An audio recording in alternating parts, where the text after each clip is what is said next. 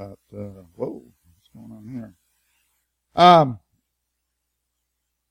Yes, good morning, everyone. We're glad that you're here with us this morning at Family Church, where we exist to be the easiest place for people to experience the love and grace and forgiveness of Jesus Christ. And if you have not into a relationship with Him, it's our hope and prayer that sometime before you leave this morning that you would be willing to do that.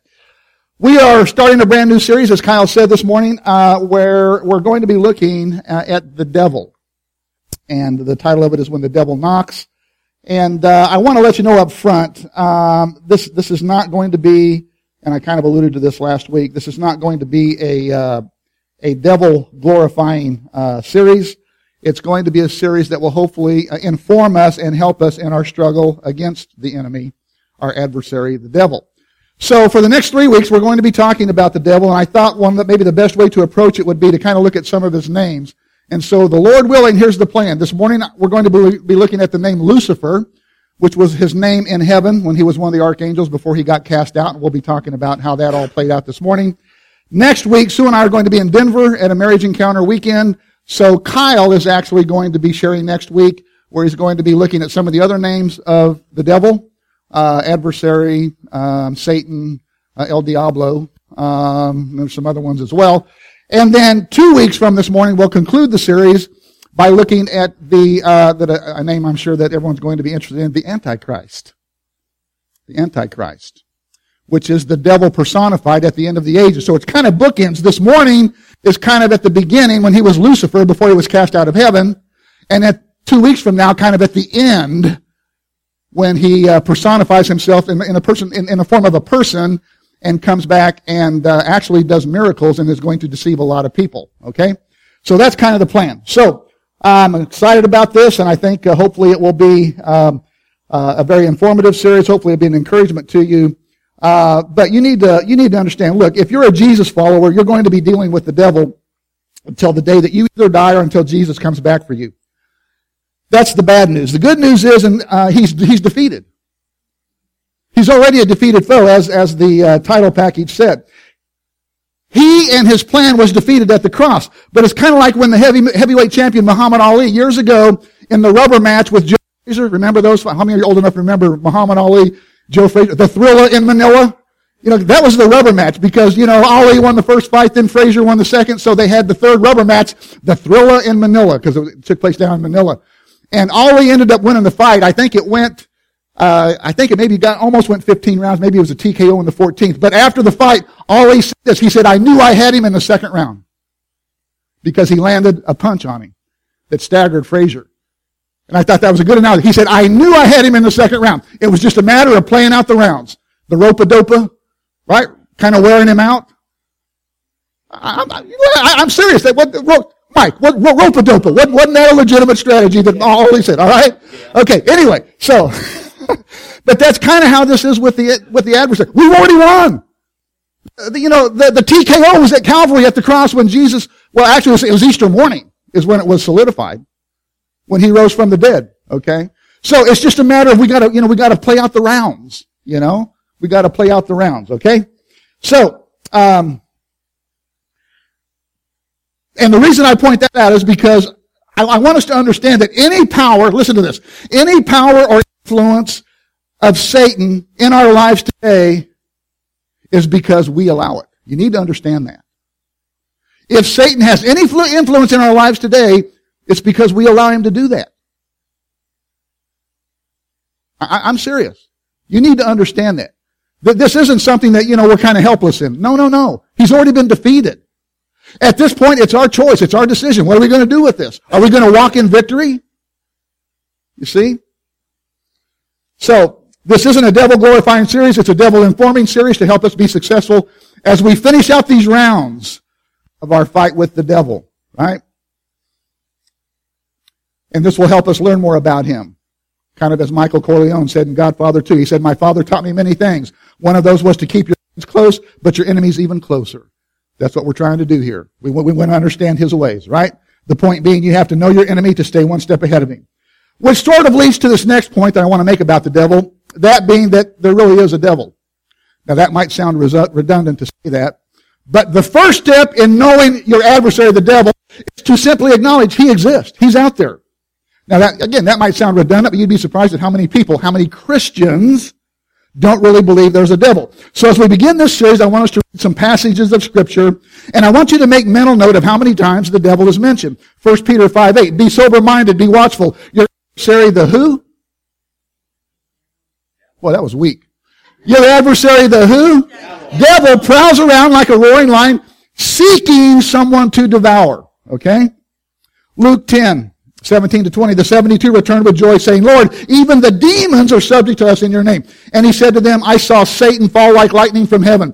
Behold, I have given you authority to tread on serpents and scorpions. And we talked in a previous study a few weeks ago how those are names for the devil. Okay, those two names, serpents and scorpions.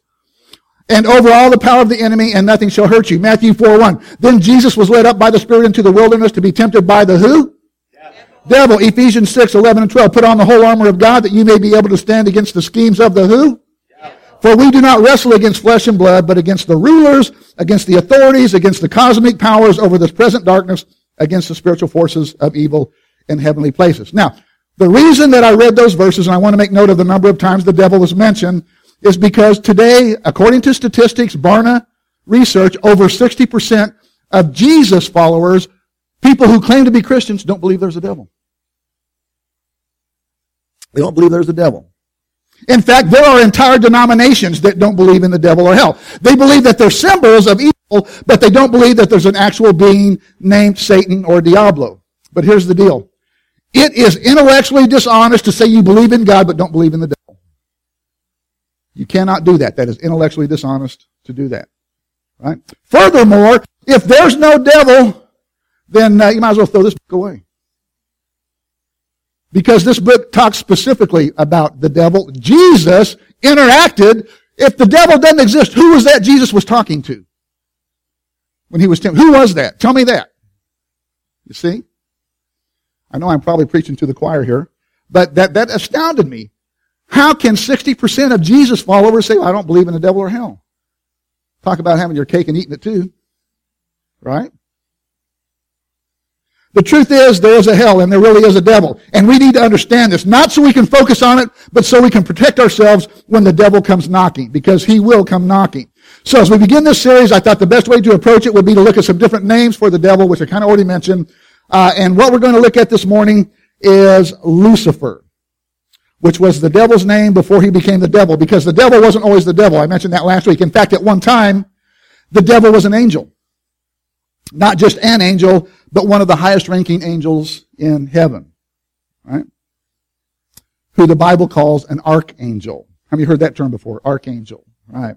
The Bible doesn't say archangels, but most theologians believe the three mentioned by name in the Bible are Michael, Gabriel, and Lucifer. And we're going to see in our study this morning that Lucifer rebelled against God and was cast out of heaven.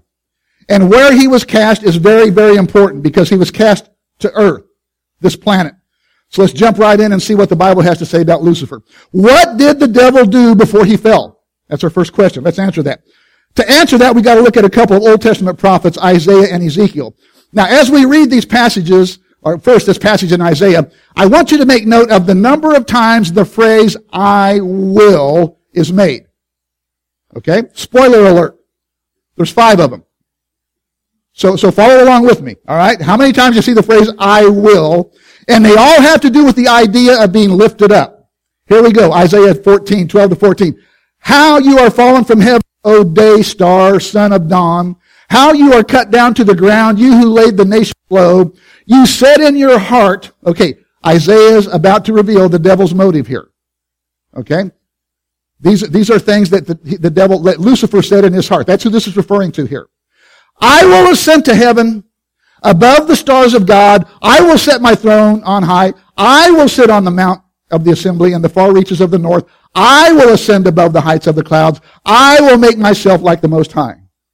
Even here, when expressing his desire to be like God, he doesn't even say most holy, right? But rather most high. That's key. That's key. I will be like the Most High, right? For the devil, it's all about being lifted up. You see that. 5 different times he talks about that. Now let's see God's response to Lucifer's motive here, his desire to ascend, to be lifted up. Verse 15, but you are brought down to Sheol, to the far reaches of the pit. All right, so 5 times Lucifer just flat out tells us his desire, his motive, to be exalted, to be lifted up. And lest there be any misunderstanding or confusion about his motive and his desire, in one of those statements, he just flat out says, yeah, I want to be like God. He just flat out, he puts it out there. I want to be like God. And just FYI, you might not believe this, but it's true. Since we were born as sinners, this is actually something that we all aspire to. We don't see it in the mirror, though. You can't see this in the mirror. And I'm talking about our selfishness. I'm talking about our pride. Right? I remember years ago when we were youth pastors here at this church, and Otis was the pastor, and he would sometimes talk about our old human nature. But he would call it our Adamic nature because of Adam. You know, we're all born as sons and daughters of Adam. So Otis would talk about that old nature, that Adamic nature. But it's really not an Adamic nature because Adam wasn't the first sinner. Lucifer was the first sinner. So if you want to be more honest about that, our old sinful nature, it's not an Adamic nature, it's a satanic nature. Aren't you glad you came to church this morning? So you can find out you had a satanic nature. But it's true. Lucifer was the first sinner. Right? We were all born with the satanic nature. And that nature is wrapped up in this statement, I want to be seen. I want to be exalted. I want people to worship me and pay attention to me. Now, when you hear me say that, it's, oh, no, I'm not like that. Think about this. Before we came to Christ, who was the most important person in our life?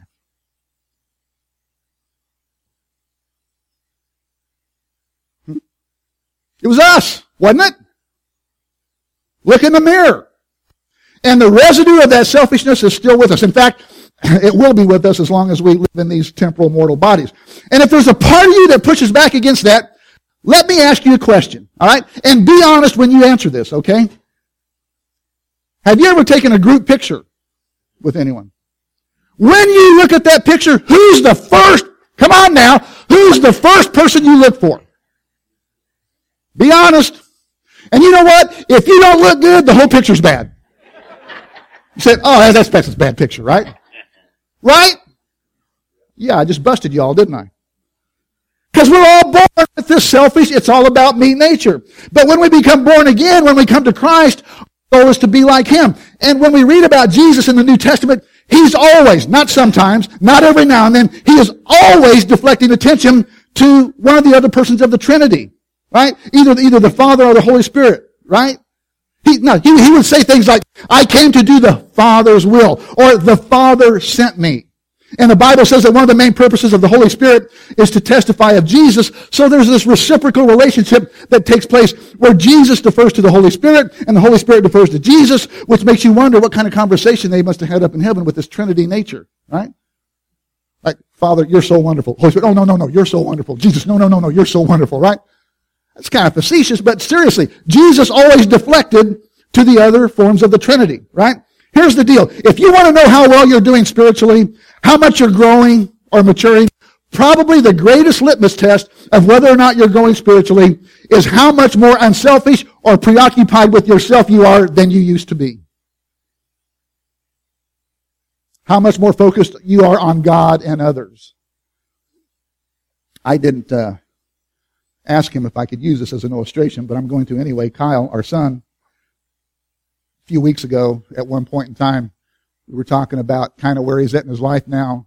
And he said, and these are my words, he talked about how, I don't have a whole lot of free time anymore because he is so invested in the church with the prison ministry. He's mentoring someone incarcerated over at Lansing, the things he does with the youth group now. He's getting plugged into FCA. But, I thought that was, to me, that is a real sign of maturity that, more of his life is devoted to ministry than mine, and I get paid to do this. I felt guilty after talking to him. But you understand what I'm saying? That's a sign of spiritual maturity, is when you're more outward focused. You've got the kingdom mindset, the Great Commission, and we got to go out into the world and tell these people. Right? We began reading at verse 12, but let's back up one verse to verse 11 because there's a very important point about Lucifer that the prophet mentions that we need to know. Isaiah 14:11. Your pomp is brought down to Sheol, the sound of your harps. Now some translations say stringed instruments there. Your pomp is brought down to the sound of your harps or your stringed instruments. Okay, the prophet is describing Lucifer here before his fall, and he says that while he was in the Lord's presence, before he rebelled and was cast out, he had some stringed instruments. You see that? Make note of that. That's important. Now, this prophecy Isaiah gives us here was actually given to the king of Babylon at that time. Verse 4 tells us that. But listen to me, this is important. Even though Isaiah was prophesying about the king of Babylon, we know he was talking about Lucifer. Isaiah was speaking to a man, a king, all right? But he was actually speaking to the spirit that was driving the king. This was not an uncommon thing, folks. It wasn't uncommon for a prophet to be speaking to a person, but the message was actually directed to the spirit driving that person. In fact, you know of a pretty famous time that this happened with Jesus. One time Jesus turned to Peter, a man. Remember that? Jesus turned to Peter and made this comment, "Get thee behind me, Satan." Right? So Jesus was talking to a man, but he was addressing the spirit behind the man. I want you to see that. This is not an uncommon thing. So that's what's going on here in these prophecies, okay, that we're reading. Isaiah speaking to the king of Babylon. And now we're going to see in Ezekiel chapter 28, the prophet here, Ezekiel, is addressing Lucifer, but it's the spirit behind, and he's addressing the king of Tyre, but it's apparent that he's talking to Lucifer. Let's read that. Ezekiel 28, 11 to 17. Moreover, the word of the Lord came to me. A man raised a lamentation over the king of Tyre, okay, and say to him, "Thus says the Lord God, you were the signet or seal of perfection, full of wisdom and perfect in beauty." Now, if the prophet wasn't talking about Lucifer here, then the prince of Tyre must have been one handsome dude. All right? He must have been one handsome dude. Verse 13, you were in Eden, the garden of God. We know the prince of Tyre was never in Eden. Right? In fact, there were only people in Eden. God, Adam, Eve, and who? The serpent. Right? Lucifer, the serpent. And we know that the prince of Tyre never could have gone into Eden because after Adam and Eve fell, God cast them out and guarded the entryway with a couple of flaming swords. But listen up. Even that wasn't the judgment of God. You know that even when God cast Adam and Eve out of the garden, people say that was, well, it kind of was the judgment, but more than anything, it was to protect them. Because think about this. That was really the grace of God, not the judgment of God. Here's why. Adam and Eve had rebelled and fell. They had eaten from that other tree in the garden, right? After falling, for eating from the tree of knowledge. Had they eaten from the other tree, who can tell me what the name of the other tree was? Tree of life. See, there's two trees mentioned in the garden. The tree of the knowledge of good and evil and the tree of life. Adam and Eve, the serpent deceived them. They ate from the tree of the knowledge of good and evil. Had they stayed in the garden, had they eaten from the tree of life, at that point, many theologians believe that we would have been beyond redemption because they would have been permanently tainted with that sin after eating of the tree of life. So even being cast out of the garden, that was God's grace of getting them out of there. So he could plant this plan of redemption to win us back, to redeem us back. So even that was an act of grace, right? Do you see that? Okay. So God was like, we need to get them out of the garden before they eat of that other tree. And I'm not able to redeem them. He says, get them out now. But think about this. That same tree, that tree of life, think about this. The tree of life that the book of Revelation tells us is in heaven now. You know what? When we get to heaven, guess what? We're going to be able to eat of that tree. Revelation tells us that. We will be able to eat of that same tree in heaven, the tree of life. Isn't that cool? I thought it was cool. So, but my point being, even driving Adam and Eve from the garden was an act of grace and mercy, not judgment. It goes on. Every precious stone was your covering. Sardius, topaz, and diamond, beryl, onyx, and jasper, sapphire, emerald, and carbuncle, and whatever, and crafted in gold were your settings and your engravings. On the day that you were created, they were prepared. King James Version here says, the workmanship of your timbrels and pipes. was prepared for you on the day you were created. The workmanship of your timbrels and pipes, talking about Lucifer here, was prepared for you on the day you were created. Now, we're going to come back to this statement in a few minutes, but I wanted to underscore how Lucifer was adorned with every precious stone this planet had to offer. Right? Think about that. This guy lacked for nothing. He had a position of leadership. He was a worship leader in heaven. We'll talk more about that in a second. He had every precious stone that was on this planet available to him. Right? Now watch this next statement. You were an anointed guardian cherub. Now further proof that this is referring to an angel. To a fallen angel, Lucifer, not the real king of Tyre. Okay? I placed you. You were on the holy mountain of God. In the midst of the stones of fire you walked. You were blameless in your ways from the day you were created. Remember, it's talking about Lucifer here. Till unrighteousness was found in you. In the abundance of your trade, you were filled with violence in your midst, and you sinned. So I cast you as a profane thing from the mountain of God, and I destroyed you, O guardian cherub, from the midst of the stones of fire.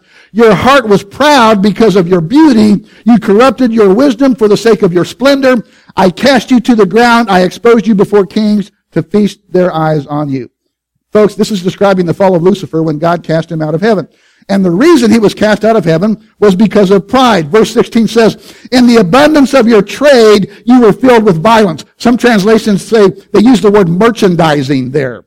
The meaning of the word would be like embezzlement. It'd be like if you worked at Home Depot and someone came through with $500 worth of construction equipment, some remodeling or something like that, and you checked them out, but instead of ringing up $500, you rang up $450 and you pocketed $50 for yourself.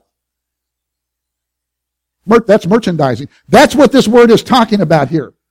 That's what this word is talking about here, right? That's in essence what Lucifer was doing. He was taking what rightfully belonged to God and pilfering some, trying to redirect it to himself. He was stealing from God, which makes no sense when you think about it, because he had everything. This guy had everything. And yet still felt like he needed something else. He wanted to be like God, right? So that makes no sense, you know. Why would he want to do this when he had everything at his disposal? So what was he stealing? He was stealing God's praise and adoration. That's what he was stealing. Many theologians believe that Lucifer was heaven's worship leader. They get that from verse 13 that we'll look at here in a minute. But apparently because of pride, Lucifer was he had kept some of the praise that was rightfully directed to God and directed it to himself. And at that very moment, God said, "You're out of here. You're out of here." And he was cast out of heaven. And where he was cast is very important, because he was cast to where? Where was he cast? Here, earth. And since then, this whole cosmic scene of eternal salvation and eternity is played out on this otherwise insignificant planet, third rock from the sun, that we call earth. Because this is where Satan was cast to, when he was cast out of God's presence because of his rebellion. But, and this is important, God didn't kick Lucifer out of heaven because he was scared or intimidated or insecure. He kicked him out of heaven because justice demanded it. Justice demanded he be kicked out. God was, is, and will always be the Holy One, worthy of our praise and adoration. God wasn't scared of Lucifer, people. That's not what's going on here. He was just doing what needed to be done to maintain divine order in the heavenlies. So let's go back and look at verse 13 for a second, because there's some very significant information given in this verse that I want us to see. That word timbrel. Now, what English word would remind us of a timbrel? Tambourine. A tambourine. Yeah. Yeah, that's exactly what the Hebrew word means here. It's talking about what would be the equivalent of our tambourine. Okay? It mentions pipes. The Hebrew word here used for any wind instrument. Some translations actually use the word flutes there for pipes. Now, let's merge this with the passage that we just read in Isaiah chapter 14, where it talks about Lucifer's harps or stringed instruments. It says, the sound of your harps, again, some translations say stringed instruments. So let's see what we've got here. We've got tambourines, which is percussion. We've got harps, right, or stringed instruments. And do you know that all instruments fall into one of three categories? Did you know that? Percussion, string, wind. All instruments fall into one of those three categories. But not only that, did you know that on the day that you were born with all three of the instrument types, and so was I? That's right. That's right. Vocal cords that operate under the same principle as stringed instruments. So that when we put our breath past our vocal cords, we make noise. Right? We make noise. Right? When our breath passes over the vocal cords, that's how we get the sound that comes out of our mouth. With our hands, we have percussion. Right? And we also, with our mouth, we can sing. And people say, well, I can't sing. Yes, you can. Well, no, maybe you can't. You can make a joyful noise. Right after our prayer huddle this morning, our grandson Boston came and says, Gramps, are you going to sing this morning? Oh, no. Gramps don't sing anymore. Gramps makes a joyful noise. Right? So don't say you can't sing. You can. You can make a joyful noise to the Lord. So, answer to the first question about the devil. What did he do before he fell and was cast out of heaven, out of God's presence? Well, apparently he was the worship leader of some type in heaven. Right? But at some point, started trying to direct or steal that worship that belonged to God for himself. All right. Question number 2. What's the devil trying to do right now? Matthew 4, 8, and 9. Again, the devil took him to a very high mountain and showed him all the kingdoms of the world and their glory. And he said to him, all these I will give you if you will fall down and worship me. What's Satan doing today? The same thing he was doing when God cast him out of heaven. He's trying to steal God's glory and his worship. Right? But notice, he tried to do this to Jesus. He even tried to get Jesus to worship him. But notice how he presented this offer to Jesus. It wasn't just about getting Jesus to verbally worship him. Notice he tries to entice Jesus by offering to give him all the kingdoms of the world, which they already belonged to Jesus anyway. So that really wasn't a legitimate offer. But anyway, he didn't realize that. The devil offers to give him all the kingdoms of the world. But again, that was a bogus claim. But he didn't just ask Jesus to verbally worship him. He wanted Jesus to bow down. See that? He didn't want Jesus to just verbally worship, said, I worship you. He wanted him to bow down, which is huge. That's a huge point that I want us to note there. Because our posture is very important when it comes to worship. It is. We don't have the time to go into that, but we'll talk about that maybe in a future message when we do a series on worship. But this is huge because it tells us a lot about expressing our worship. Yeah, I've heard people say, well, they don't get very animated when they worship because I'm worshiping on the inside. I'm worshiping on the inside. And that same person will go home an hour and a half later. The Chiefs will have it 1st and goal. Right? Oh, I'm celebrating on the inside. No, you're not. You're jumping up and down. Right? Just trying to keep it real. Yeah. All right. So what's the devil doing today? He's still trying to get people to stop worshiping God and begin worshiping him. He started in heaven. He continued to do this with Adam and Eve after he was cast to earth. Right? Appeared to them as a serpent, got them. He continued with Jesus, tried to get him to bow down. Right? And he will continue to do so. We know this. Folks, we have his playbook. We have his playbook. We know what he's going to do. Right? And then third question, what will the devil be doing in the future? You tell me. What's he going to continue to do? Revelation 13:4. And they worship the dragon. John tells us in the previous chapter who the dragon is in Revelation 12:9. And the great dragon was thrown down, that ancient serpent who is called the devil and Satan, the deceiver of the whole world. He was thrown down to the earth and his angels were thrown down with him. For he had given his authority to the beast. And they worship the beast, saying, who is like the beast and who can fight against it? Now that's a reference to the Antichrist. Okay, and we'll be talking about that in a couple of weeks. Because that'll be an interesting topic, because people say, because honestly, most theologians believe the Antichrist is alive and well right now, somewhere on earth. That he is alive somewhere on this planet, right? Say, well, Pastor, who do you think? Well, I got an idea who I think it is. People have always had an idea who they think it is. You know, Hitler, Henry Kissinger, John Kennedy, and the Kennedy thing is because that apparently he will actually be resurrected from the dead with a mortal head wound, the Antichrist. Folks, this guy's going to do miracles. Because you say, well, you know, I won't be deceived. No, you don't know that. When the devil becomes personified as in the person of the Antichrist, the world's going to be in a total chaos, and this guy's going to have some answers, and it's going to sound legit, and he's going to have miracles to back it up. So don't think, I won't know. You don't know that. Seriously. This guy's legit. Okay? Say, well, I don't know who the Antichrist is. And depending on what you believe about the rapture, because if you think we're going to be raptured at a certain point in time, he won't even be here anyway when he's revealed. I don't know if we're going to be here or not. Right? And don't get too sidetracked trying to figure out who it is. You know, during football season, I think it's Tom Brady. But then it kind of changes throughout the seasons, right? So, that last phrase, who is like the beast and who can fight against it? That last phrase is worth noting because its opposite is found way back in the book of Exodus. By opposite, I'm talking about how while this song was described in Revelation as being sung to the beast, the Antichrist, the original version of it was to the Lord over 500 years before. Children of Israel were standing on the the Red Sea, Pharaoh's army bearing down on them from behind, barring a miracle, they were history. They were either dead or going to be dragged back into slavery. So what do? Well, at this point, Moses and his wife Miriam begin to lead the children of Israel in a song. And it was one of the very first songs I learned when I came back to the Lord in 1976, when I went over to a service at the Mustard Seed, and I heard all these hippies singing some song about a horse and rider being thrown into the sea. And then later I found out that was actually in the Bible.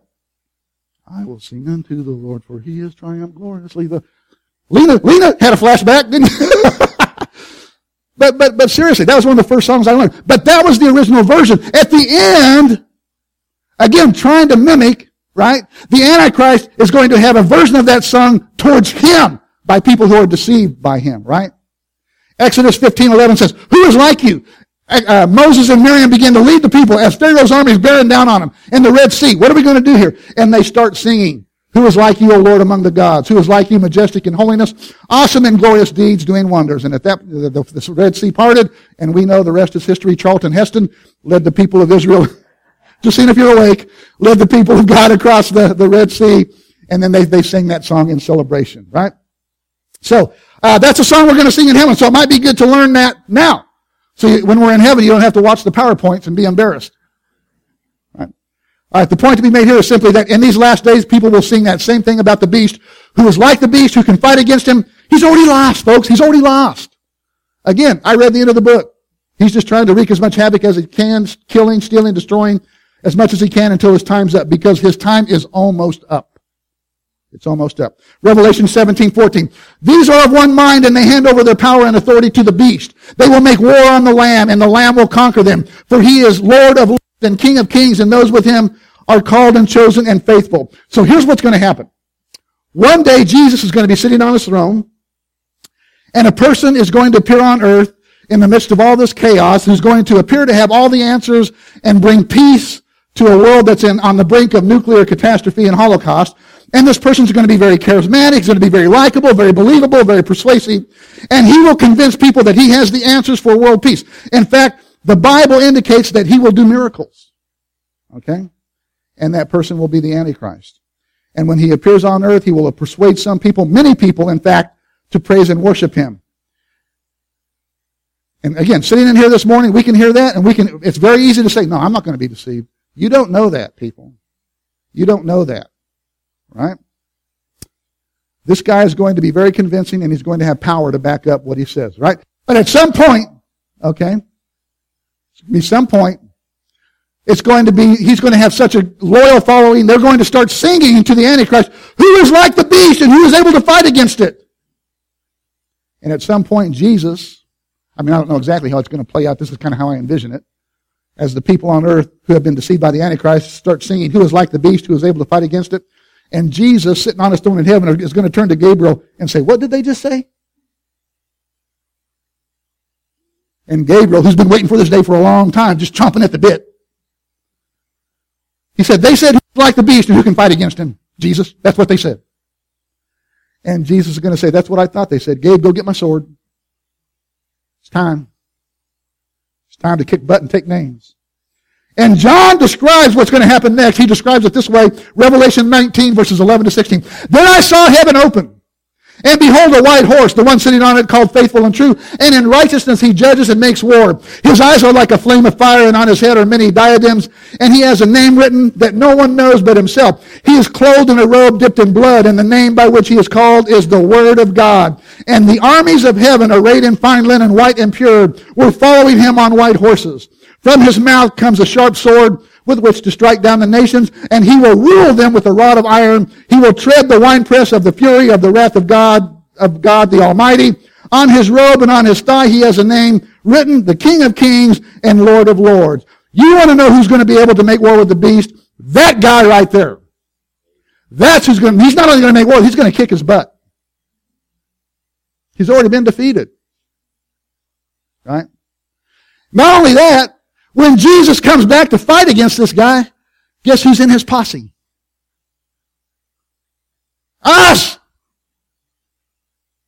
Us! We're riding with him.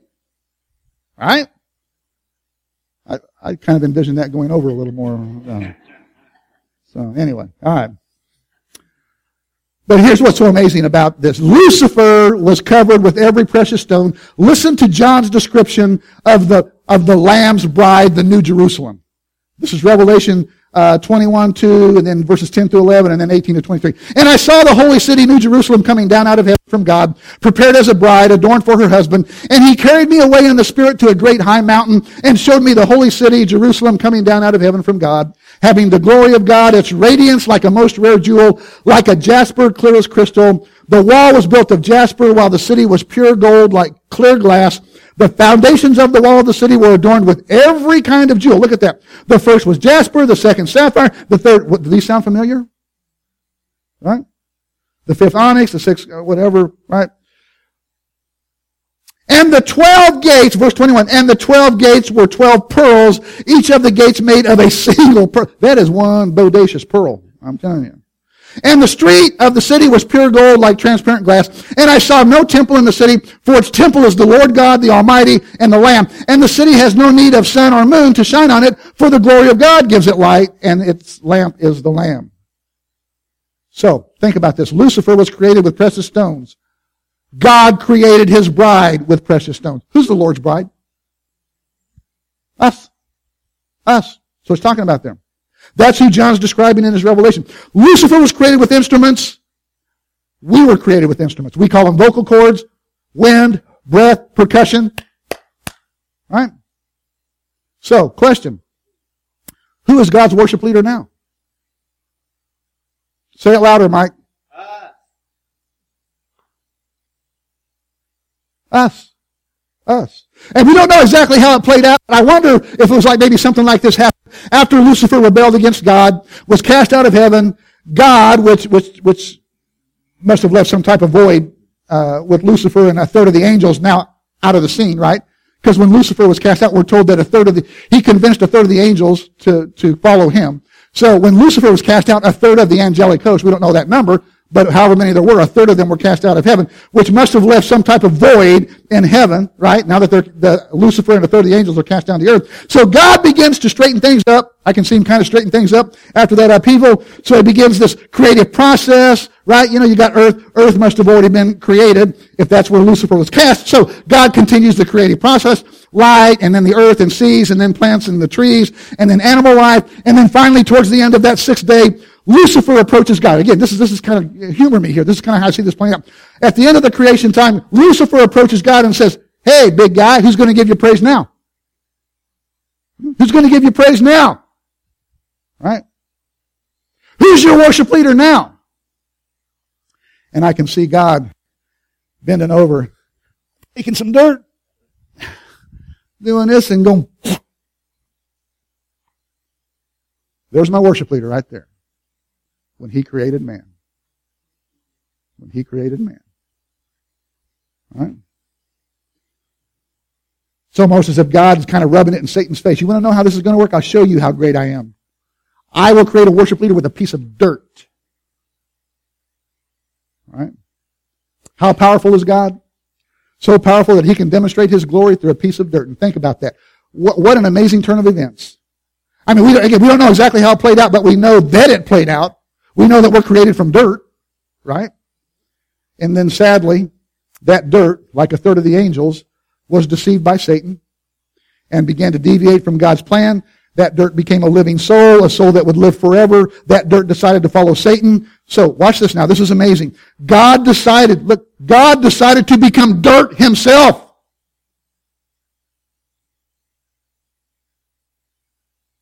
And died to redeem the living souls that he created from dirt.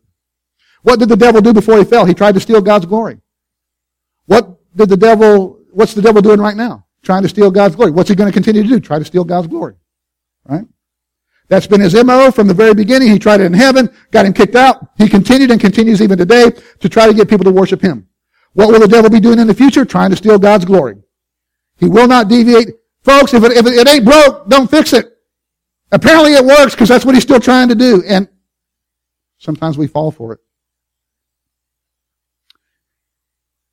And he'll not deviate from that strategy till the very end. Paul tells us this in one of his letters to the Jesus followers in Thessalonica, 1 Thessalonians 2, 3, and 4. Let no one deceive you in any way, for that day will not come unless the rebellion comes first, and the man of lawlessness, again, this is referring to the Antichrist, which is Satan personified at the end.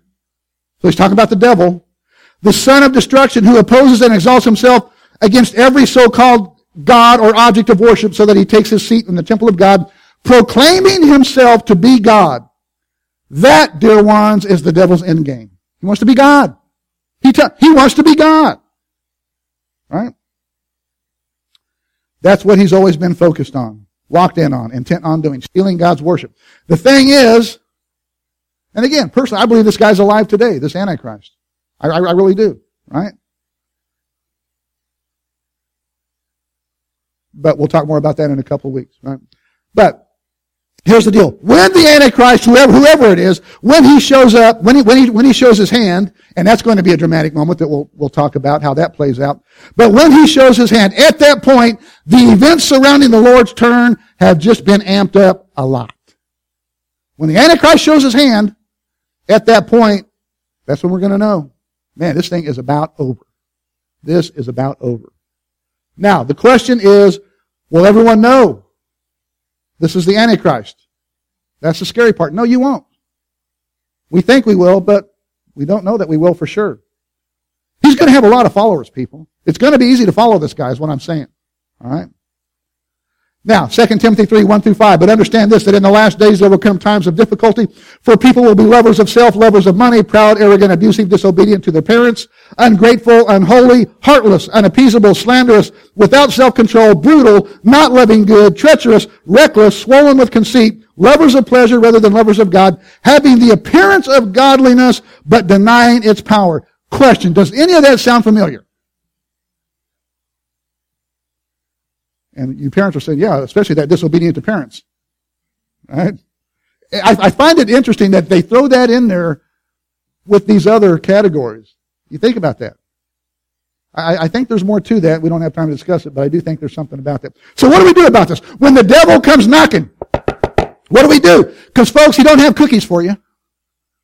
He's not the welcome wagon. He's not going to welcome you to the neighborhood, hopefully. What do we do when he comes knocking? James 4, 7. Submit yourselves, and we'll talk more about this verse through the series. Submit yourselves, therefore, to God. Resist the devil, and he will flee from you. Now, the key to understanding this one-sentence instruction for how to deal with the devil is that very first word, submit. Think about it. What was the thing that got Lucifer to rebel against God? Pride. Pride. See, the way that you battle pride is through humility. And one of the best ways we can demonstrate our humility is through our submission to the Lord. The best way to defeat a spirit is with the opposite spirit. That's why Jesus told us to love your enemies and pray for those who persecute you. Which that makes no sense in the natural, does it? That's the last thing we want to do. But that's just another way that the foolishness of God is wiser than the wisdom of men, Paul says in 1 Corinthians chapter 1, verse 25. When you fight fire with fire, you only get a bigger fire. Right? So when battling pride, you need to squelch it with its counterpart, humility, and follow the example of our Lord and Savior, who when asked about greatness, responded by saying this, and we'll finish with this, Matthew 20, 26 to 28. Whoever would be great among you must be your servant, and whoever would be first among you must be your slave. Even as the Son of Man came not to be served, but to serve and to give his life as a ransom for many. Let's stand.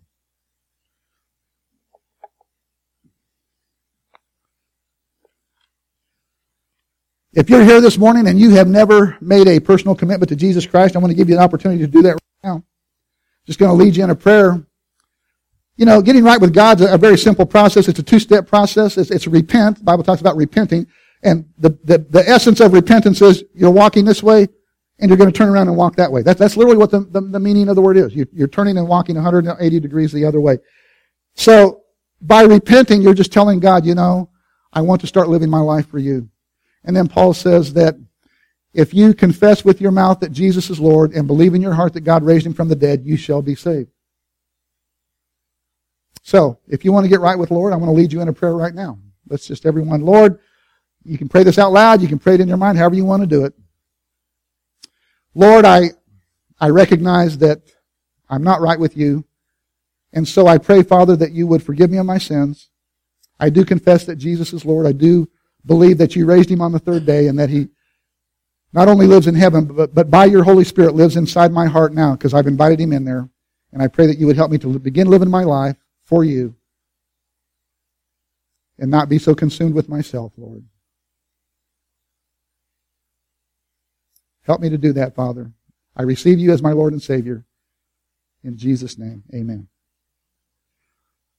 And if you prayed that prayer, then I'm going to ask a favor of you that you would either tell someone before you leave, just say, hey, you know, I prayed that prayer with Pastor, you can tell me, or you can get one of those cards on the back of the chair, because there's a place there that says, I prayed to receive Jesus. And mark that there so we can follow up with you and help you on this new journey.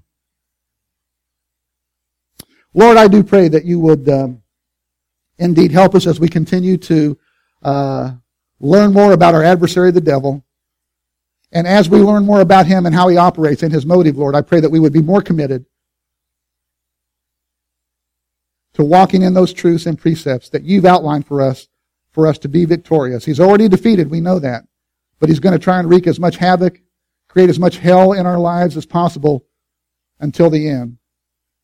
And that's, Father, why we need to know how he operates so that we can be better equipped to overcome him when he comes knocking. So continue to guide us through this series, we pray, in Jesus' name. And everybody said, Amen. I believe there is still quite a bit of bread, some Panera bread back there on the table in the fellowship hall. If you want to pick some of that up before you leave, you're welcome to that.